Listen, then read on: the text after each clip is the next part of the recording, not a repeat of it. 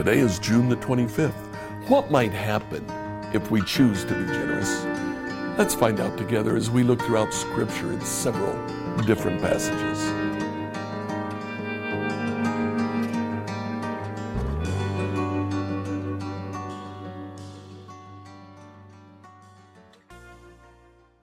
Just like we learned in the Old Testament, God entered into a covenant with Abraham so that he would be blessed. When we are generous, it opens the door for God to bless us. In the book of 2 Corinthians, and you can keep your finger there because we'll be going back to it time and time again. 2 Corinthians chapter 9, verses 6 to 8. Remember this, a farmer who plants only a few seeds will get a small crop, but the one who plants generously will get a generous crop. You must each decide in your heart how much to give. Don't give reluctantly or in response to pressure, for God loves a person who gives cheerfully, and God will generously provide all that you need. Then you'll always have everything you need and plenty left over to share with others. God will bless you. In the book of Psalm, David clearly says that. Psalm 112, verse 5. Good blessing comes to those who lend money generously and conduct their business fairly. If you are generous, you will be blessed. And then in Proverbs 11:25, Solomon tells us, the generous will prosper. Those who refresh others will themselves be refreshed. We'll receive blessing if we're generous. First of all, we learn generosity. Again, in 2 Corinthians 9, the passage that we already read, 2 Corinthians 9, 6 to 8.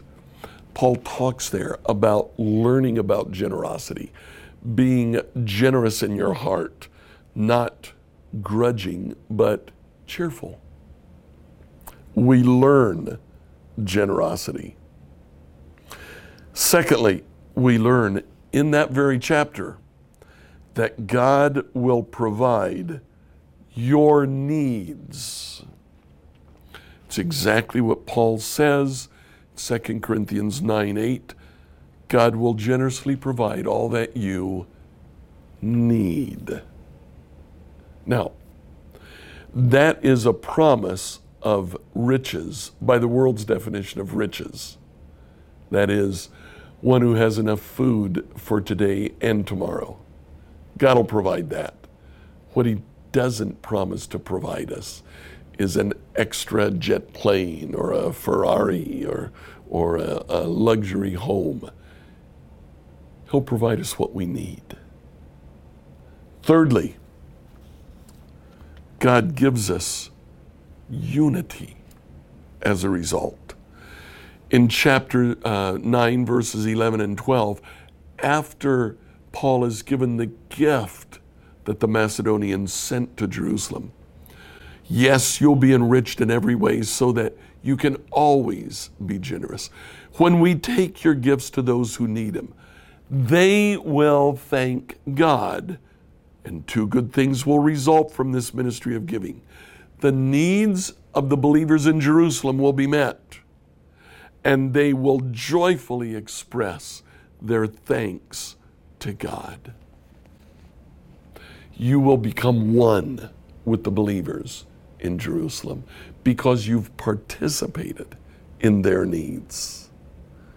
Fourth, we partner in the spread of the gospel. 2 Corinthians 11 and verse 9. Paul says, when I was with you, you didn't have enough to live on. I didn't become a financial burden to anyone, for the brothers who came from Macedonia brought me all that I needed. I've never been a burden to you, and I never will be. Paul says, the churches in Macedonia were a partner with me in spreading the gospel to you.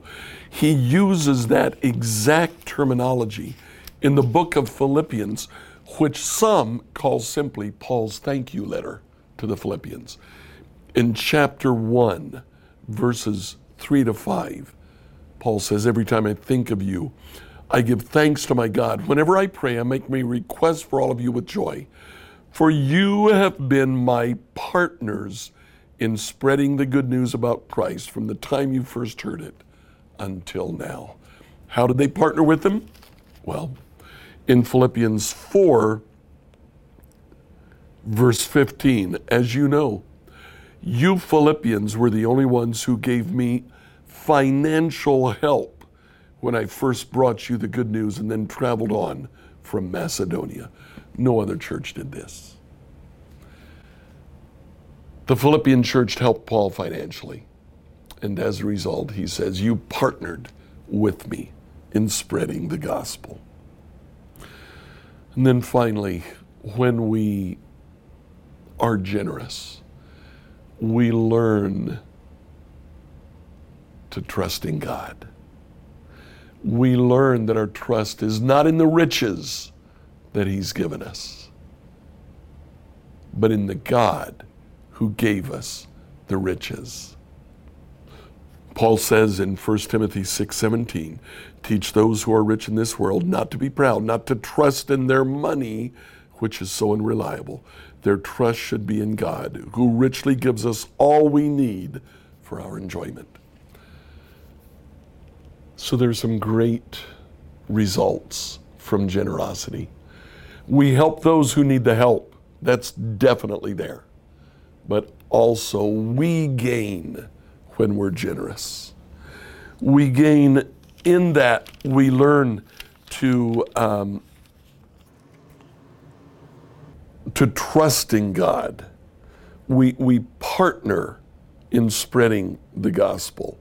We bring unity to the body. God provides for our needs. And we learn to be like God, who was first generous with us. Like, follow, and subscribe to this devotional on whatever platform you used to listen to it. Email your questions to us at questions@becomehope.com. We'll see you on Sunday, where we'll talk about moving from being consumer Christians to being citizens